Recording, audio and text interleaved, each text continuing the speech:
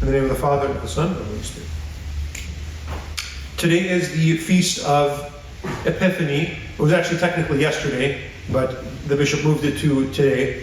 On the feast of Epiphany in the Chaldean church and in a lot of the other Eastern churches, the feast is the baptism of Jesus. The word Epiphany, the word itself in Greek just means the dawn, when the sun comes up over the dawn. So people that were in darkness seeing a light. That's the basic idea of Epiphany. In some of the churches in the West, the Epiphany is the Feast of the Magi. That's why you see in this parish they have the Magi statues out. This is the event that they call the Epiphany in some of the Western churches. Why? Because they were living in darkness and Christ the light came to them. In the Chaldean church, the Epiphany is the baptism, because when Jesus was baptized, the Holy Spirit came down upon him, and the Father spoke and said, "This is my beloved Son." So you have the Father speaking, you have the Son being baptized, and you have the Holy Spirit coming down. You have the Father, Son, and Holy Spirit. You have the Trinity. Jesus' baptism was the first moment in history that the Trinity was revealed to the human race. That is enormous. That is like the sun coming up over the horizon and bringing us out of darkness, because it was only then, at Jesus' baptism, not one moment before that, that humanity understood that God is Father, Son, and Holy Spirit. And without that Trinity, without that Father, Son, and Holy Spirit, and without baptism in the Father, Son, and Holy Spirit, the human race has no salvation. And so the feast of the baptism, which we call the Epiphany in the Chaldean church, Dinha, is enormous. And in fact, in the early ages of the church, it was actually considered a bigger feast day than Christmas. Now Christmas has kind of become a little bit more prominent, but it's still considered a very, very big day for us in the church. And so the gospel that the church has us read for today begins with a kind of long reflection on John the Baptist's life. John the Baptist is a very critical person in this. He was, without him, this revelation of the Trinity would not have happened. And yet I think what is worth reflecting on, especially at the beginning of a new year, is John's life. John's lifestyle is very interesting. And it's worth, all these details we have about his life are worth really reflecting on, because John came to preach, prepare the way for the Lord.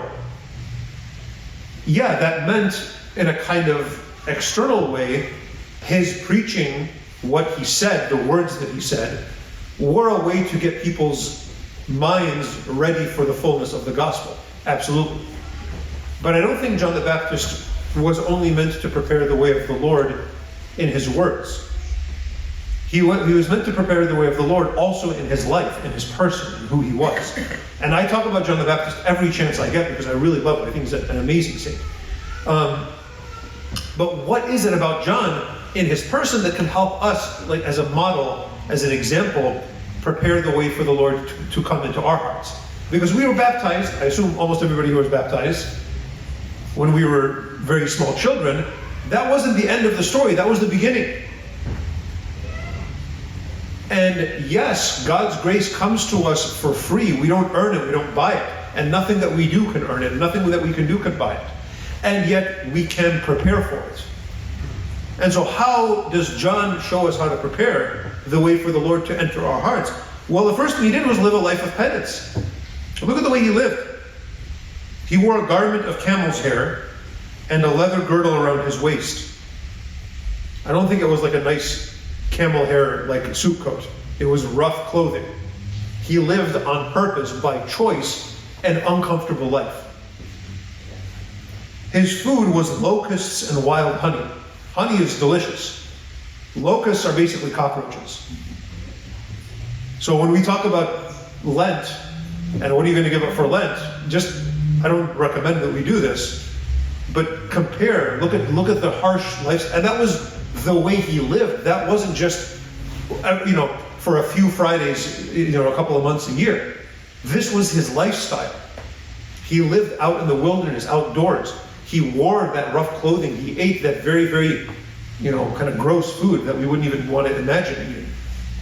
Now, and I'm not saying we all have to go and live the way John the Baptist lived, but some portion of that, the practice of the church is on Fridays throughout the year, we're supposed to give up something, sometimes meat.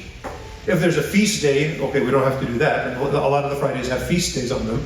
But to give some life of penance to God, to prepare our hearts for Him, to break a little bit of our attachments.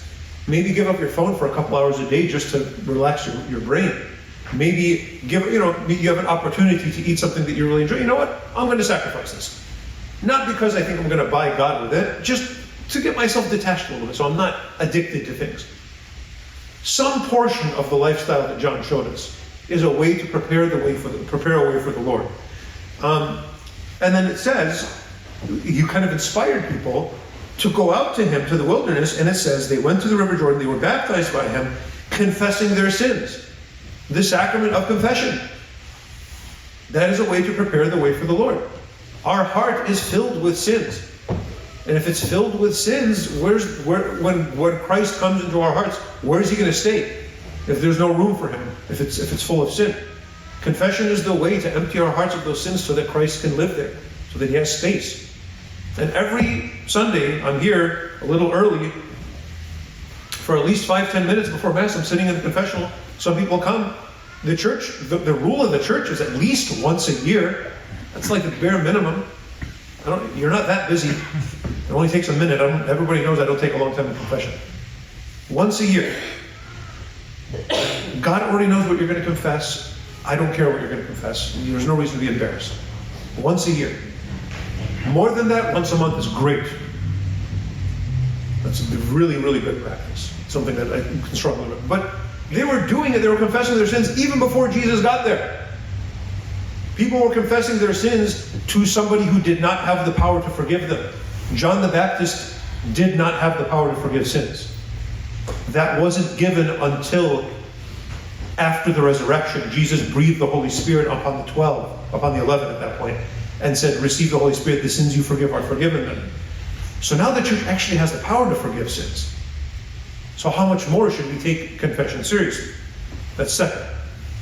Third, John the Baptist notices Pharisees and Sadducees coming for baptism, and he senses in them that they're insincere, that they're doing it just kind of for show. And he says, who warned you to flee from the wrath to come? Bear fruit that befits repentance. What does that mean for us? It means, well, to me it means be sincere in what we're doing. When we do fasting, when we do confession, when we do these practices of our faith, it's John's kind of a wake-up call that we should do them with all our hearts.